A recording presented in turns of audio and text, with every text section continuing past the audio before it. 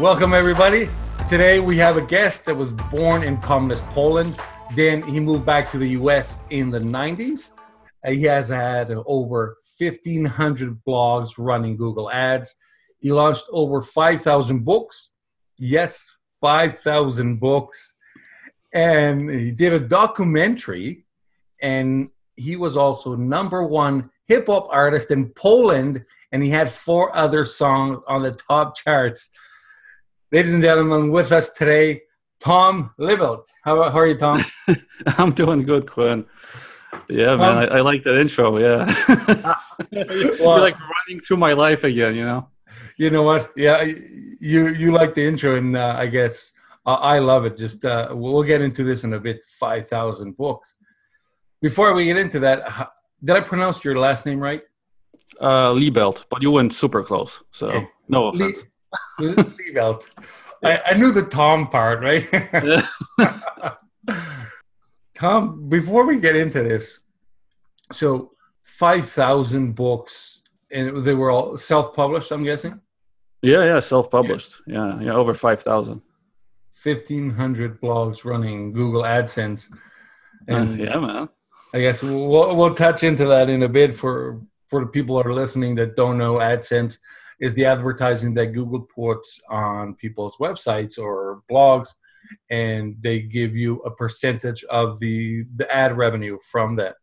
So I also know something else about your life, that at the age of 7, you were smuggling liquor into the country. Yeah, it wasn't completely my idea, but yeah, I was definitely a part of it. It teaches you things about life at a young age, when you when you have to do things like that. Yeah, it definitely does. Yeah, so you would hide in the back of the car, and if you guys got pulled over, you would just start yelling and screaming as the. Yeah, so the whole plan was like between the trunk and the back seat, right? That's where the liquor was in, and I would sleep on the back seat. So if they pulled us over, I would just wake up super cranky, wake up and and start making a riot, And even though they would still pull me out and check, that was enough of a distraction where sometimes they would not, because they would like hit the back seat to see if there was anything in there, and the times I remember, they never found anything. Very good. So you were #1 hip hop artist in Poland you had 1 song on the top #1 for over a year and 4 others on the top chart as well. Is that something you still do today? No, I don't do it today, but when I was doing the hip hop, I was living in New York, and in New York and Chicago, I think combined, there was about 2.5 to 3 million Polish people at the time living in these cities, right? Yeah. So we actually made the music out of New York. It went on the radios in that community, and the Polish TV and stations came out to meet with us, and they filmed a documentary on us, and they showed us back in Poland. And for about 2 months, it was like the #1 watched show. They would do reruns in Poland, right? Like all my family, everyone see it. My friends from school, they were like, "Holy shit!" Because it was this one thing. We had this group in New York that's just killing it. You know what I mean? So it was interesting. Yeah, it was a fun experience. But yeah, we were knocking out people from the charts. It was crazy. Like we had, I think at one point, we had like 3 or 4 in the top 10, but 2 or 3 in the top 5. Which is insane. And 1 track was there for a year. Wow. You know what I mean? So it was, but to now, I still have some friends that mess with the hip hop thing. Yeah. I think the last verse I put out just for one of my friends was a year ago. But yeah, not as much time in it. I can do it. If someone puts a beat on and I'm into it, the right atmosphere, okay, we can make it happen. But I'm a little rusty. I admit, I'm rusty. Very good. Did you do it in Polish and English, or just Polish? It was just Polish. I never wanted to become famous in the States, because I've worked with the famous artists back then in the studios in New York, and I seen what that does. Mm-hmm. But I thought, look, in Poland, I can be super famous and still be a nobody everywhere else in the world. the danger with being famous in America, you're famous everywhere. You know what I mean? Like, you're just famous now. I wanted to have that semi-fame, where I can be famous in one place and then not known at all. Like, I can go to my, 7-Eleven, whatever, and be like, yeah, just me. Nobody, I can do whatever I want. No one knows me. So, yeah, I kind of thought that through before I started it. And yeah, I actually didn't want the fame in the States, and still don't in any way.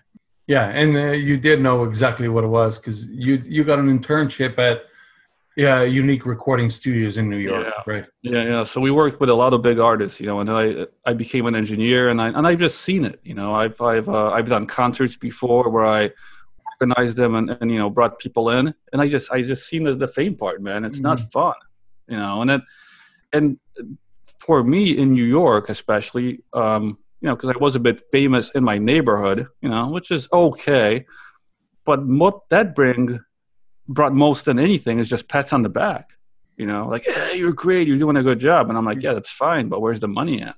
The money doesn't always correlate with fame, and that's it's a strange phenomenon, this whole fame thing, right? Like, even now, when I meet a lot of business people coming up, trying to come up, they're building influence, before having anything to sell, and I find that to be dumb. And I'm like, well, what is the point? Why are you trying to get 500 followers if you're not making any money with it? And like, oh, at one point I'll make money. I'm like, that's such a wrong way to go about business. You know what I mean? I think you kind of get that point. Oh, absolutely. Yeah, I feel the same way. It's kind of a waste of your time trying to create some sort of influence if you have nothing to influence your audience with, or you don't have a product, digital or physical product. Yeah, I don't know. No, that's what it is, man. Another thing which I really don't like, and I think you would appreciate this too, I don't like this new movement about authenticity. Like, they're just saying, be authentic, be authentic. I think that's also dumb. And I'll tell you why. Imagine if you're going to a surgeon, right? And they just opened you up on the table, and they're fixing you up, and all of a sudden the surgeon's like, my authentic self now needs a break, and I need to go meditate. And you're just like, what the fuck? Like, just fix me, man. So we don't want authentic people. We want professionals. So think about being a professional and authentic. Just whatever. Being authentic just means having a personality. All right. So yeah, don't be fake. Fine, but that should not be your focus. If that's your focus, go see a psychiatrist. But in the business world, be a professional. That's so I feel like these buzzwords and things that we're hit with sometimes, it's like, dude, missing the boat, completely missing the boat. This is not how you become successful. That's a very interesting point. I actually feel that the fact that somebody is saying that you need to be authentic, somebody's going to go out of their way trying to look for something to make them authentic, when in reality it's doing the opposite. It's turning them into a fake, because they're not being who they really are. Yeah, it's searching that authenticity, right? Yeah. I mean, if you want to be something, be polarizing. That's a little more fun. They'll get you an audience. They'll definitely make some sales for you. But authentic, I don't know. I just, a lot of these movements, just I feel like another one is like, that you have to be liked. People need to like you, trust you, and whatever to buy from you. No, they don't. Yeah. They need to trust you and respect you. That's it. They don't need to like you. Yeah. And the liking, yeah. No love and trust, right? It's no love and trust. Yeah. But the like thing, I'm like, well, since when? That's like a side effect of it, but they don't need to like you. If someone is buying a service or a product, I'm buying it because there's value and there's an exchange of emotion there, and there's it's going to do something for me. It's going to transform my life in some way. I don't need to like the salesperson. How many stores have I bought from where I could care less about who was selling it? But as long as they didn't show me any red flags, which means, I trusted the brand, they were sort of respectable, I'm fine. I bought it. That's it. But like has nothing to do with it. Let's move over to Atlanta. Okay. Atlanta was before or after New York? It was after New York. After New York. And you bought a coffee shop there. I did. So, I did. And I don't drink coffee, man. You I don't. don't drink coffee. So that wasn't a good business It for me. wasn't. So that ended pretty quickly because of that reason. Yeah, I just had zero interest, man. Like I knew I wanted to do something, so I bought it. But yeah, when you have zero interest in what you're doing, and I also had a very crappy partnership. I just, the person I was running it with just, had no business sense whatsoever, and I killed it. I killed the idea, and I moved on. Yes. Yeah. I told you that we had a very similar things in life, and one of them was that I Yeah. owned. I had a coffee shop too. I ran it myself, and my interest was not the coffee shop. It was, well, I wanted to make a bunch of money, and every time I closed at the end of the night, all the money would go in my pocket, and I would go to the club and spend it all. And that's what I cared for, was the club life at the time. No coffee shop, and yeah, it didn't do good anyway. Yeah, and Well, besides that, the other similarity, your first computer was the Commodore 64, where you had to put a cassette tape in to play the yes. games. Yeah, man.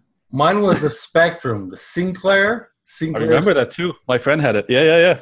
And you put the cassette in, and you would have to play for 5 minutes, 10 minutes, beeping sounds. Beep. Yep, that's it, man. Like I actually had a cartridge that you would put in the back of the Commodore, and it would show lines, right? And if you played the tape, the lines were super blurry, so you had to take a screwdriver. Listen, guys, you took a screwdriver to your computer, right? And then you had to move this little screw around to get those lines to be thinner, and that's when you knew that 90% of the time this would load. You know what I mean? Oh man, those days, man. And you would have to connect it. I'm guessing at the time, I don't know, a 30-inch TV was probably huge. So you would have to connect that to the TV. And you would enter a command, load, front, I don't know, something, enter, and then it would load. And sometimes at the end, it would be like, okay, loading error. Quinn, a couple years ago, maybe more than a couple, like 8 or 9, I got an emulator, right, for the Commodore 64. Yeah. And I was like, I remember one of my favorite games when I was little. I don't remember what it is now, but, I found it. And I tried to load it through the emulator. I was like, how did I do this, man? Like, I'm typing all these things, and like, you were right, man. Like, we had to type, like, commands to, to get this thing to start. And I just, I finally did figure it out, but I was like, I'm not doing this again. The game was crap, by the way, too. I tried it again. It was like, because back then I had one joystick with one button on it. So you can imagine how many things you can do with one button and then just moving left, right, up, down. There's not much you can do. But yeah, those days, man. The Commodore 64, yeah. Spectrum, too. I remember Spectrum was actually pretty good, man. They had some nice games on it compared to the C64. Well, mine actually was the nicer version, because it had 128 kilobyte of memory. Yeah, mine was 64. Yeah, you were like you were like the bowler of those days, man. You probably had a color TV too. I had a black and white. That just my parents were just like, this is a leftover TV. Play on this. Yeah, I actually did connect to a color TV now. So I was very lucky. Now to think about that, 128 kilobyte, they wouldn't be able to hold one picture today. Yeah, it's so strange, but we still enjoyed it. Like, I didn't think there was anything wrong with it. Like, that was great. I spent a lot of time playing those games. Yeah. I bought one recently, actually, on an auction on eBay in the UK, and shipped here. It's like perfect condition. I didn't turn it on yet. I'm not going to use it. I just want to remember. So it's like a memory thing, right? Yeah. Why not? Tom, let's talk about your blogs. You had over 1,500 blogs making money with advertising. How did you get into this? Why? And do you still have any? So when I closed down the coffee shop, I took some time off. And when you browse the web long enough, you start getting into some rabbit holes, right? And one of them was the Warrior Forum back in those days. And there was a guy called John X Factor. And he posted this very simple idea, but simple ideas are often super powerful. He's like, look, what I do is I walk around Walmart and I look at different products and I buy domains that are those product names. I put 5 pages of content on them, throw a couple links, AdSense, and make money. And a lot of people did copy that, but what I've realized is that, look, people are lazy. I'm always willing to out-hustle someone, and I'm really good at systems. So even if they can produce 10 websites a month, I can probably do 100, by putting systems in place and hiring people right away. And that's what I did. So within a year or so, I had 1,500 where, some people were struggling to come up with 30. And it was a numbers game, I don't recommend those type of things to most people because they're side hustles. They're not real businesses, same as when, the 5,000 Kindle books that you were probably going to ask about. It's also a side business. It's not a real business, right? So you can't treat it as. We did invest a lot of time, a lot of money, a lot of effort, but it's all about getting that money out quick because it will die at some point. I still have a few authority sites from back in those days, and yes, they're still making money. I don't check the income. It just goes into some account. I don't even look at it. But yeah, most of them died out. We sold some. That business took a lot of hits too, because there was like a mass exodus from whatever else was happening at the time into AdSense for a bit. And I think everyone on the web was building these sites. So eventually, Google's like, come on, guys. Yeah. Like, do we really need like a 3woodandtable.com again, or whatever else you came up with, like really the Dragon Ball Z action figure edition.com, like people were breaking all types of copyrights, trademarks, and just doing whatever they wanted to make money. And insurance affiliate ones. Oh, yeah. A lot of it. Yeah. So, yeah, we played with the affiliate game a litit bit too. But, it was just a play. It's all a play. You could make a lot of money back then. There were months when we hit 20, 25K, with very little effort. But once again, it's not a business, right? So often the things that people get most excited about, the mainstream, are the things which are not worth that much. $25,000, yeah, okay, it's good money. But if it's not a business and it's not sustainable, like me personally, I don't get excited about it. I'm not in it for the money. If I was, I think there's easier ways to make money than run a business. If you've been running a business for any amount of time, how fun that is, right? How many ups and downs and the roller coaster, and and I even tell people now, if you've been in business for 15 years plus, you're successful already, no matter how much money you made, just by staying in business. Because it's not easy. Yeah, and you're definitely tough if you've been in business 15 years. And jaded too. You're going to be extremely jaded. Like not much things will touch you. You're going to be close to a psychopath, except without all those tendencies. But you will just be like, whatever. The emotions will be gone. People will be like, yeah, and this happens. Like, yeah, what's new? Yeah, next. Yeah, on my other podcast, QA Selling Online, I get a lot of questions, and a lot of people hear these gurus out there saying, quit your job today and start working for yourself tomorrow and, make $1 million by the end of the year. And people ask me, what are the best ways to do that? And I tell them, you know what? Being an entrepreneur is great, but keep your job until your entrepreneur business is making more than the other one. So I actually advise people, keep your job as long as you can, because, you may hate your boss, but at the end of the month, if the money's coming in, you can use that to grow your side hustle, right? And turn it into a real business. What do you think about that? Yeah, similar. I'm more blunt about this, and I maybe think a little differently in very small aspects. Yeah, keep your job. But it's best to go into business cold turkey. These are one of these things where everything will be in the way. Everything will try to stop you.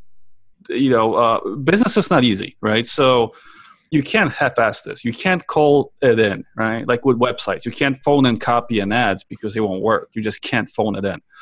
And I've done this before because I had a lot of sales jobs. So I'll tell you exactly what I did. I stopped working at my job. I showed up just to show up. All my time went into my online hustle. Yeah. There was a day when they said, Tom, you're going to get fired, so you should quit so it's not on your resume. And I'm like, well, I'm not planning on getting a job again. So I want to get fired so I can get unemployment so I can work on my business for a little longer. Get that 6-month, run. And that's exactly what I did. I took advantage of it. They're like, are you looking for a job? I was like, no, I'm looking for clients. I'm looking for clients, so it's a similar thing, right? But I just, I guess I feel you need to be dedicated, right? And doing things half-assed doesn't really work for me. I don't, that's why I said side hustles, they're fun, but for the most part, I don't waste too much time on them. Yeah. I know exactly what you're saying, because I did the same thing. And when I quit my job and just to take care of the businesses that I was already running on the side, and I figured if I run these full time, now I can make this my life. And I developed a lot of experience over the years, and I just did that. And I actually did the same option, got paid for a few months and stuff while working on it. Yeah, but you got to do what you got to do, right? After a year, though, I realized that working from home, I created my own fancy office and everything. I started losing a bit of focus, though, because I don't have to get up at 5 o'clock in the morning, right? I could get up at 9 or 10, and then I don't have to go to work right away. I'll go get my coffee and play with the kids. I got 3 now. So all the family life that I wanted, I have it now. And I had to start building processes and systems to get me to focus on what's really important. Right. So, I find it a bit, I don't know, if somebody doesn't have a lot of self-control, they can get lost by working by themselves or working from home. You know what I'm saying? Yeah, but the truth is, not all people are made to be business people. It's such a sexy thing now. With all the TV shows, The Prophet, and before The Apprentice, and Shark Tank, and all of these. It makes it seem like everyone should start a business. That's completely not true. If you don't have the self-control, you are not made for business. The two things that you're going to have to figure out as you're trying to become successful is what are you going to do, which means you need to eliminate everything else, and why you're doing it. In the beginning, the why could be very simple, like it was for me. Like, I just don't want to be broke.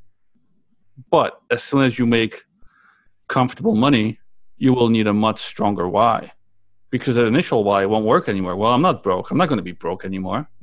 Like we get used to what we have. So, but what I find a lot of these gurus saying is like, you got to figure out your why first. And that's not true. You got to figure out your what first. What are you going to do? What is going to make you that money? What path are you going to concentrate on? I had a really good friend explain it in a different way, about staying on a bus, right? Imagine every year of your business as a bus stop, and most people get off at stop 3 or 4, and they get on a different bus because they think it's sexier, it's going to make them more money. But then what they quickly realize, they're on the same fucking bus again, and they get off again at the 3rd and 4th stop. So instead of having 30 years of experience in one thing, they have 10 experiences of 3 to 4 years. So once you figure out that path, his thing was, and I agree with it, stay on the fucking bus. Just stay on the bus, What he did, he sold his business. Okay. Mm-hmm. He was on the 7th or 8th stop. He sold his business. It was running perfectly, but to move it up, he didn't know what to do, which, so he's like, I want to get off the bus. You know what he's doing now? Trying to find a new bus to get on because he's bored as hell, doesn't know what to do. And now he keeps saying like, I should have just stayed on the bus. I sold a perfect business, and everything I'm about to invest in is not even close to what I had. Yeah. I really love that bus analogy. That's really nice. And I know that because, an ex-CEO I used to work for, he always said that it takes 10 years to get 10 years of experience. Yes. And that's absolutely it. Because when you start something different, you start again. You start all over again. You never give it time to build up. And that's exactly, a lot of people's failures are quitting too soon, just leaving the bus. Yeah. Yeah, yeah. Because once you find what's working, like, dude, you're gonna hit difficulties, even on something that's working. You are going to hit difficulties. Um, Moving up from 100K to a million K will be a different sort of problems and skills that you need to have.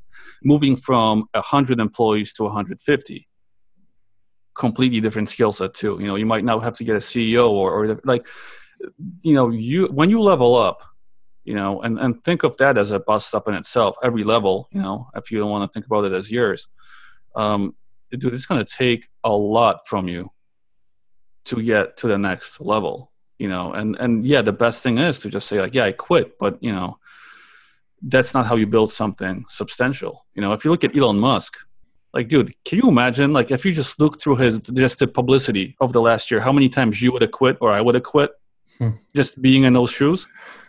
Yeah. You know, but he's like, no. But that's what it takes to be successful, right? Exactly. So let's jump into this documentary that you ran the documentary. You did this documentary. Yeah. Were you in it? Just at the end. I didn't make it about me. My businesses were doing really well. I was bored.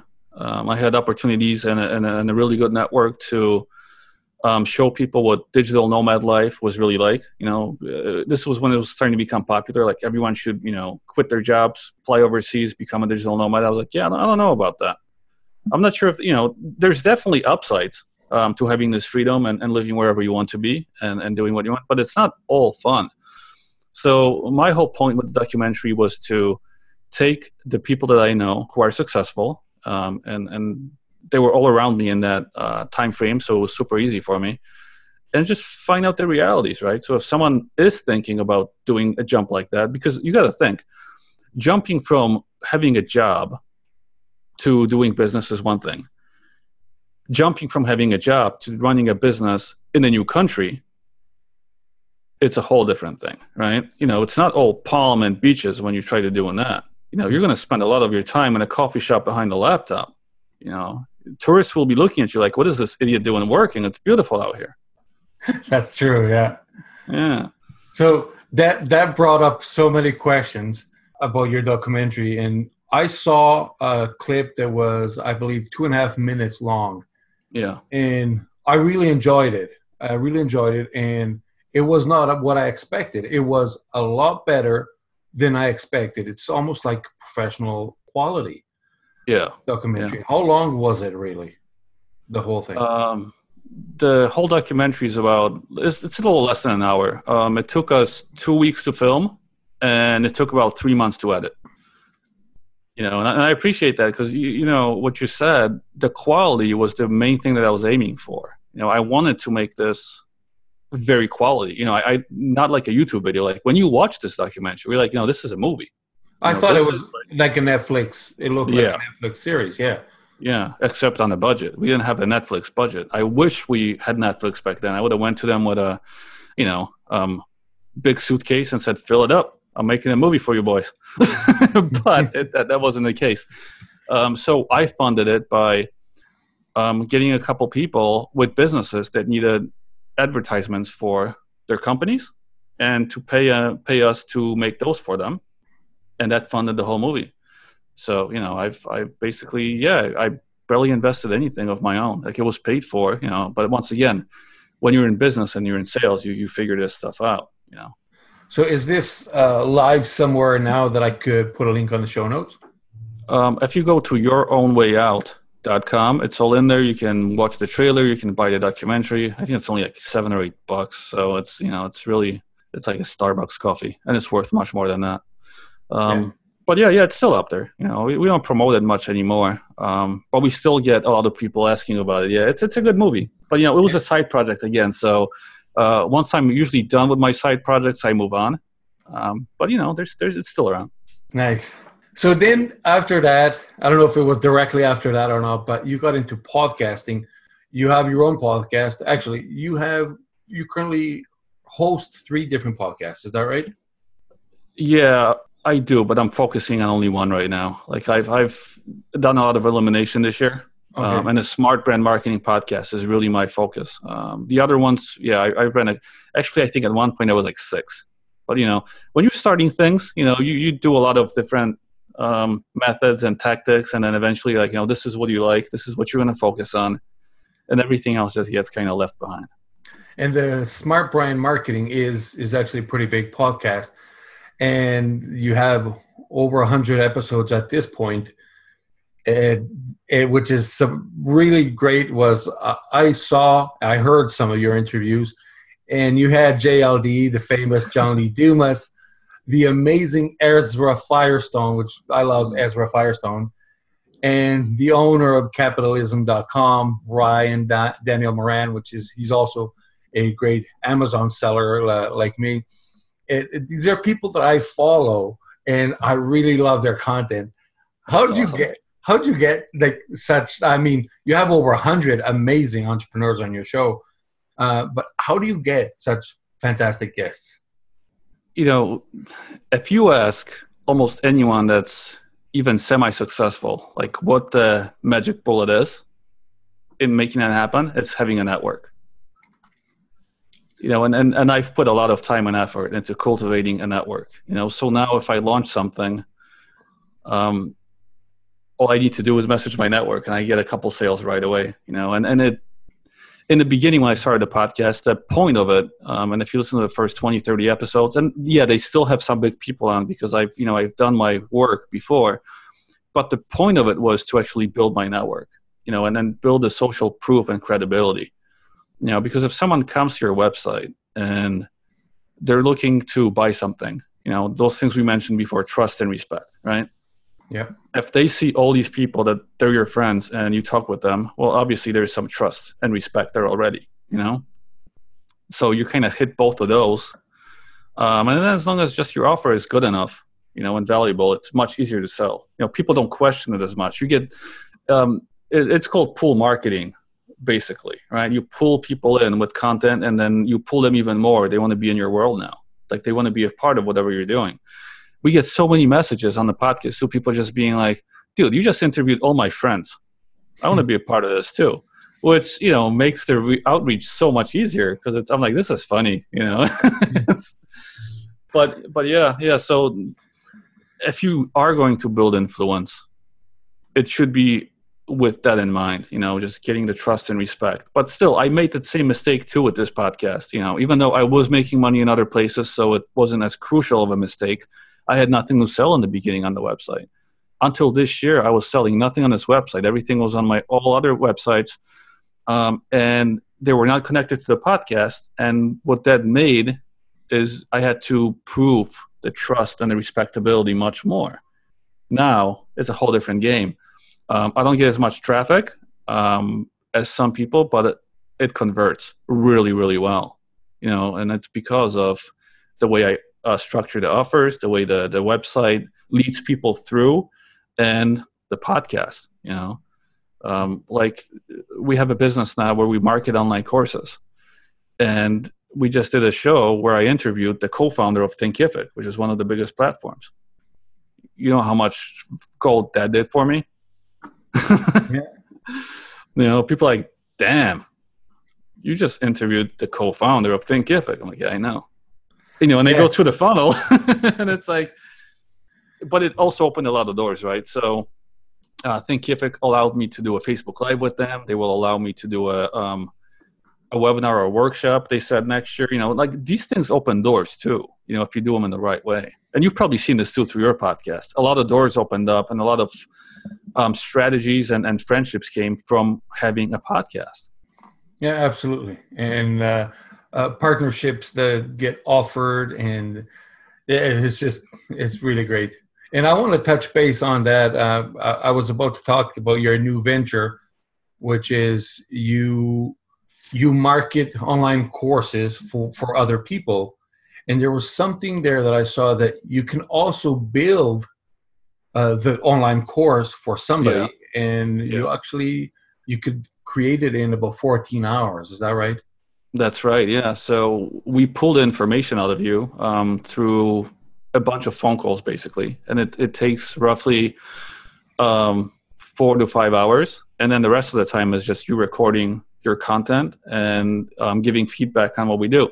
So yeah, we took this big process and broke it down where, you're basically like the star. You're the one that gets handed a towel, you go on stage, you do your thing, you come off, we give you feedback, and we made it in that way. So it's a very simple process.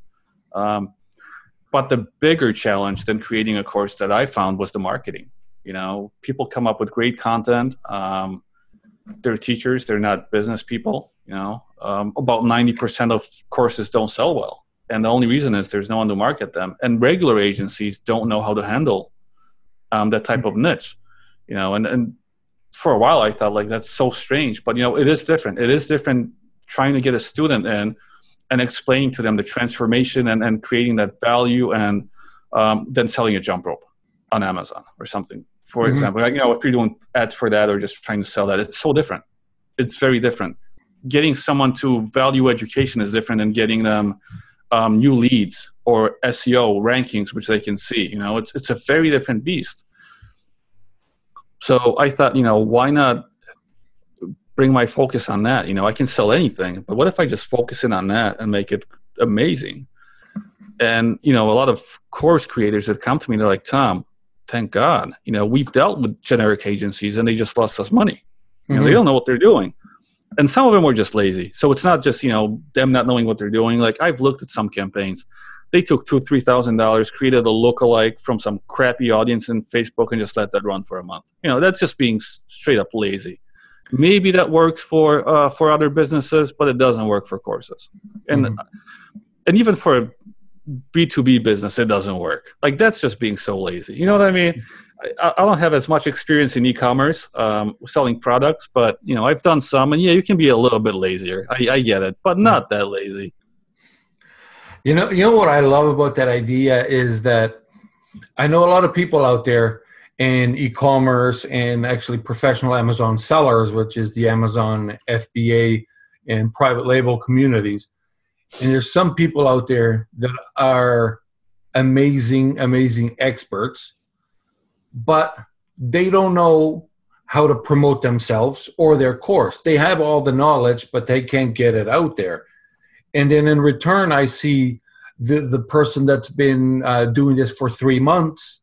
They have no experience and they launch the course, but they know how to sell their course, or for whatever reason, if it sells more than this experienced guy that, that's been doing that for many years. So these people can come to you and tell you, I know how to, I don't know, something, and you, with their head and their face, you can create their course, right? And also market it. Yeah. So we have 2 different companies. They're basically different departments, because it's a whole different beast, creating and marketing. But yeah, we do that.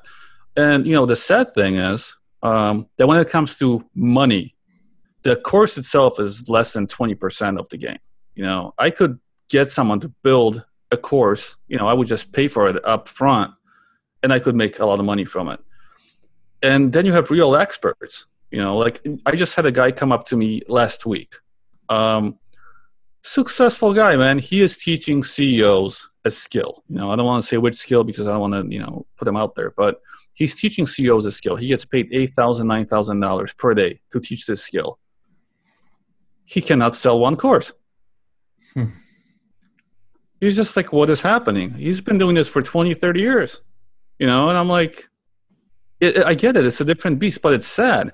And then you go on Udemy and you see his competition, like some little kid from Bangladesh, with a much better SEO and things like that. He's outselling him, and there's nothing against the kid from Bangladesh, but like, dude, you're like 18. This guy's like 40 with 30 years of experience, whatever, or 45. It's not right. It's just not right. And it's sad, man. Like, people, I think, overvalue their knowledge a lot when it comes to online courses. They think like, if I put the best course out there, it's going to sell. No, it won't.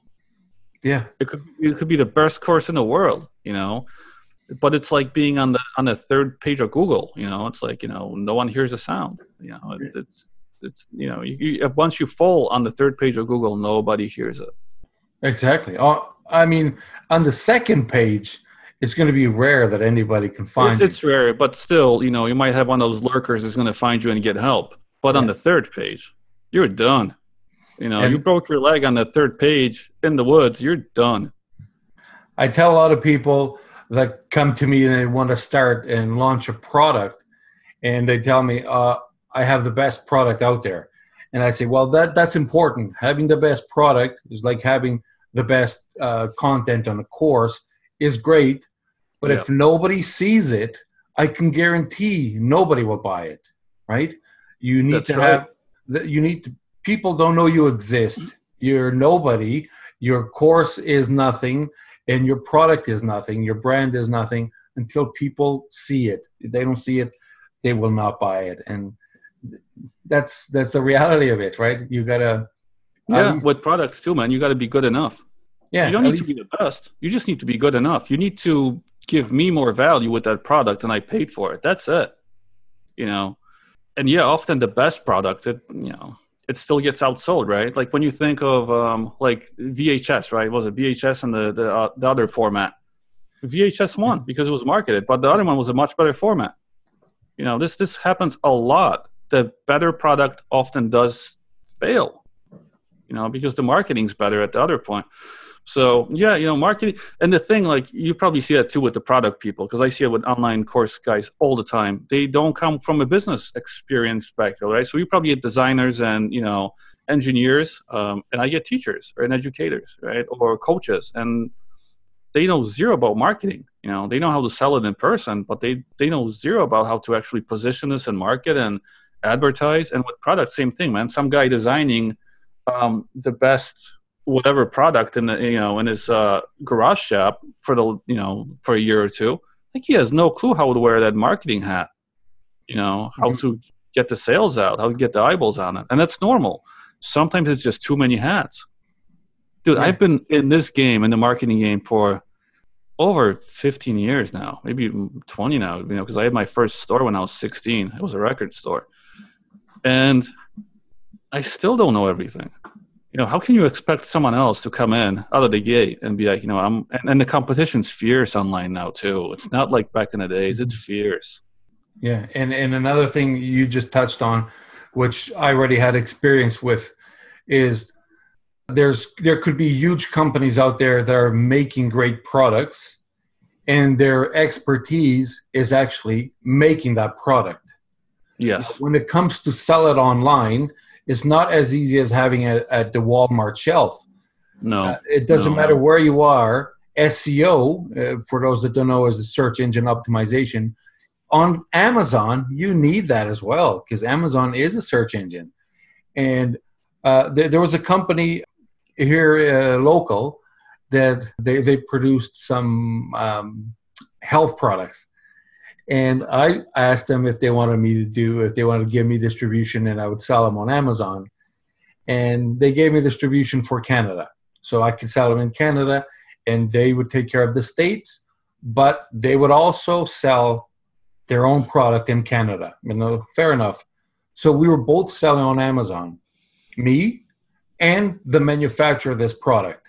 So for me to have decent margins, I had to put mine a little bit more expensive than them, and I would outsell them 3-1. For every product they sold on Amazon, I would sell 3. I was selling at a higher price, and the only reason is it's the exact same product. It's just that I knew how to sell it, and they know how to make it, right? So it was different fields of experience, and what ended up happening was that I got the distribution for Canada, and they actually stopped selling it themselves, and they took over the States, and they do wholesale to health food businesses here, right? But on Amazon, it was just me. That's very similar. The one thing I've been giving it a lot of thought lately is this whole transfer of what you do in person as a sales guy or in a retail store or anything, and how do you move that online? Just, I've been giving that a lot of thought, just by seeing so many bad websites and so many, bad stores, right? Like a lot of them if you transferred what they're doing online into real life, would be insane.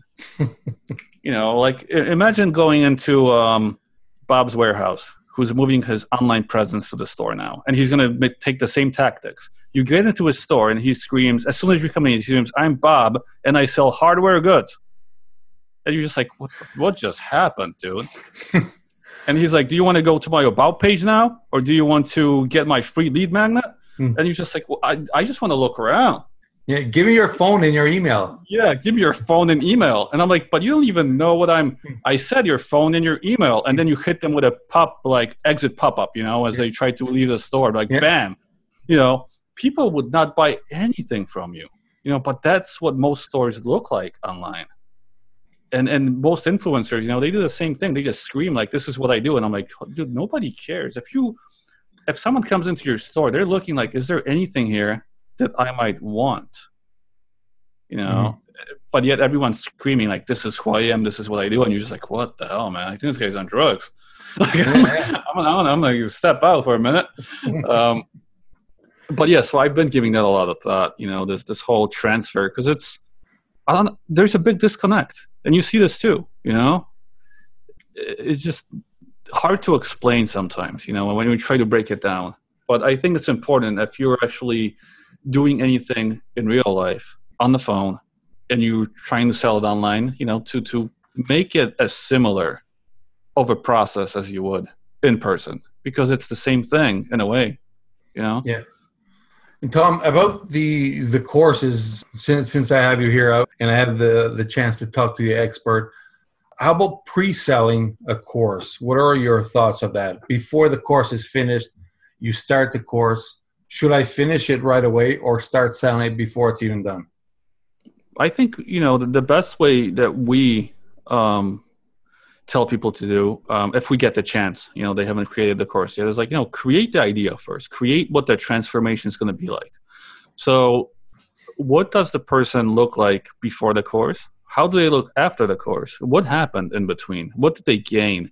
What is that going to give them? Create this path. This is what you're selling to the customer, right? This transformation, but you need to put value on top of it, and it's got to be something that they want to do. If you start screaming at people at McDonald's, I got a new course and I will make you thin in 7 days, like 90% of them will be like, I don't want to be thin. I want my chicken nuggets. So going into this with this idea that, sell what people need is wrong. They need to want it, right? So for you, a lot of people do want to get on Amazon and be successful, right? So I think Amazing Seller, sold that transformation quite well. And there's a couple other ones.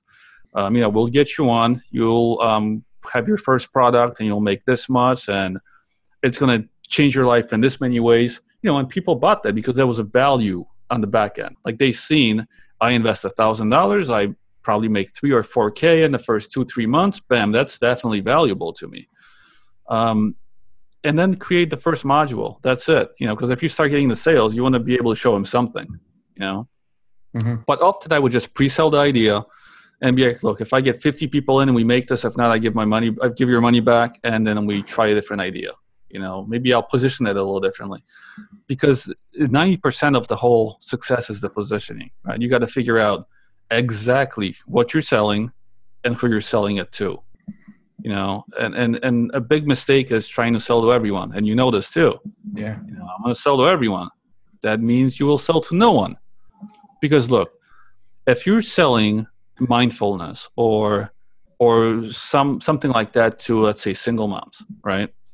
And single moms are all over it. Look, if a mom with kids and a husband comes across your course and they see it being successful, they might pick it up too. They might. But you can also reach into that market later on. You can now I have an updated or a different version of this mindfulness course for married women with kids, or someone going through a midlife crisis. You can easily change it, but validate your idea in one small market. When you're putting out products on Amazon, and I have a lot of friends in that business too, so I get it. Make one successful first. Don't create a line of products and try to market all of them at the same time, because you're not Amazon. Don't compete with Amazon. You're not even in the same game. You don't even have a ticket to the game. Mm-hmm. You know, just create the one thing, see if you can sell it, and then take one of the easier options. Take the exit, sell the whole business to someone else, and create a new product. Maybe that's easier. You know, now you have a chunk of money, and then you can play around with it more. But if you're building a brand, then you're going to have to reach out slowly. You're going to have to, you know, get that first product selling well before you get the second one. Because I don't know how much people realize about Amazon, but my friend, he's making over $1 million revenue with a couple products, and he's broke. You know why? Because his inventory is in 3 different places. So he's paying 3 times for the inventory. One's at Amazon, the other one's on the ship, and the third one is in the factory. So he's putting in $250,000 into each one of these inventories, right? And people don't realize, okay, oh, he's making $1 million. Like he's barely making anything, you know? And my experience from the Kindle books and from the AdSense, because, you know, you mentioned the Fail podcast. These are not real businesses. Amazon can shut you down at any moment. And now you're stuck with 3 big pieces of inventory. So, you know, if you are going in this direction, you do need to build a brand. You know, get on Shopify. It's going to be difficult. It's not as easy as selling on Amazon, but you don't have a business on Amazon. It's not a real business because you don't have that control. You know, control is one of the most important things in the world. Whoever controls the list controls the business. Mm-hmm. That's absolutely true. And to touch on the your friend that's doing $1 million, that's absolutely correct. and because everybody thinks, and I used to think that as well. You get to $1 million in revenue, okay, your life is set and you're fine now. The truth is, you get $2 million in revenue, 20% of that is probably profit. So you're down to 200 grand. Out of those 200 grand, probably 100% of it is in a sea can somewhere coming from China to the US. It's going to take 23 days to cross the ocean. It's going to take 30 days to build that product. So, and then to start selling on Amazon, you have to have hundreds of thousands of money floating, literally floating in the ocean. And I tell people, going from 10 grand to, let's say, $1 million per year in sales, your problems are going to be exactly the same, but at a bigger scale. You're going to lack cash flow. You're not going to have cash flow. You're just going to have a bigger lack of cash flow because it's all out there somewhere, right? And yeah, but this is the same problem with a lot of businesses, right? Like, you know, with a service business, going from $10,000 a month to $100,000 a month, your fulfillment's going to get 10x bigger too. You know, you got to fulfill whatever you promise now. That brings a lot of challenges too. Trust me, you're not going to sleep any better. Mm-hmm. You know, the guy with $800,000 in Amazon's control and then in China and on the boat, he sleeps way worse now than he did back when he only had 10K. Because now this is he's worked his way up to, you know, that. So, but that's business, right? This is what I'm saying. You know, it's not easy. You know, things are difficult, and having control is huge for me. That's why I do like the online course thing. You know, if you do it right, you can have the control. You can have almost zero fulfillment. You can have maybe recurring revenue. You know, if you pull it off, or just a high end ticket item at the back end. I find like it's the closest you can get to a perfect business. But once again, the marketing. You know, every business is going to come with challenges. You know, but I with the Kindle books, I lacked control. With the Google AdSense, remember, we did that too. We lacked control, man. Google did whatever they wanted. They can hit us from both ends. Oh, now we're not going to pay you enough. Now we're going to suspend your account. Now we're going to change your rankings. Now we're going to block some advertisers. I'm like, you know, how many things can you hit me with? You know? Yeah. With the Kindle thing, Amazon was the same thing. Oh, we're going to suspend you about nonsense now. Now we're going to change the rankings on you. Now we're going to change the payouts. They've done that 3 or 4 times. You know, now we're going to block you. And it was funny too, because at a certain income thing with Amazon, they just blocked me. Like I seen it. It was always stopping at a certain amount, no matter how many books we put out. And I was like, this is insane. Like, what is Bezos doing in his little office? Mm-hmm. But, you know, that's the realities. I had zero control. Yeah, you're playing in their playground, so that they have the rules. They can kick you out anytime they want. It is, yeah. My friend said it best, man. He's like, look, you dance with the devil, you're going to get burnt at some point. At some point. So this is what it is, right? And I'm not putting down Amazon businesses in any way. People have made a lot of money. You can still do it right. It just scares me because there's no control, and I've been in it. You know, I cut all ties with Amazon a while back, and I would never, ever, for no amount of money in the world, go deal with a company like that again. You know, just because I know how they behave. Yeah, it still is one of the quickest ways out there to scale and start a physical product business. But I really love having control as well. Not too long ago, and this is fourth quarter now. Fourth quarter sales take off super crazy. Mm-hmm. And Amazon turned off one of my listings, and they just turned it off. And my product is in their warehouse. So they were charging me the storage fees for this product, and it was a lot of money. And the fees went up too a lot. Yeah, it's monthly now. It used to be every 6 months. And the product wasn't selling. And it was because they thought there was an infringement in my listing because somebody owned the trademark for my product.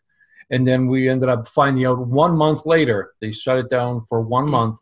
And we found out that my product is 5 years old, right? And that product that they thought had the trademark over mine was launched 2 months ago. And because it's an algorithm thing. We had that with books all the time, man. And when you have 5,000 books, their algorithm goes insane, and you spend half your time proving that the copyright is yours. And I'm just like, well, what did you think? It's mine. We wrote these books. But, it's the same thing as these, these stupid things you deal with. And there's just no way to go around it because it's their, that's their game you're playing. So, I don't know. But once again, you can still make money in a lot of these things. I just like to have control. So I would rather tackle building a real business I control that's much tougher to build, but it's going to last longer than playing these games anymore. But, I played them. So look, if you're in your 20s, like knock yourself out, go after all these crazy opportunities, work 20 hours a day, make your quick money and then figure out like, what is it I want to do? Tom, there's so much I want to ask you, but I got to be respectful of your time. And, before I let you go, tell everybody where they can find you in case they they want to get their own course, they want you to market their course, or if they even want to hear you do some hip hop. Just go to smartbrandmarketing.com. That will lead you to everything. The other websites, we create onlinecourses.com. We market onlinecourses.com. As you see, I'm not being fancy with the words. Like they say exactly what they're going to do. And you can reach out to me. I'm easy to reach out to. I'm willing to help. Don't come with crazy ideas. I had a lady saying I have no budget, but I want to make $50,000 with a course I haven't made next month. I was like, oh, that's beautiful. That is beautiful. But other than that, I'm good. Very good. Thank you so much, Tom. Man, this we got to do this again because there's so much that was left out, and it's fantastic. Anytime, man. I'm down for it. Awesome. Thank you, Tom. Thanks for giving us your time and your knowledge, and all the best to you. Yep. Thank you.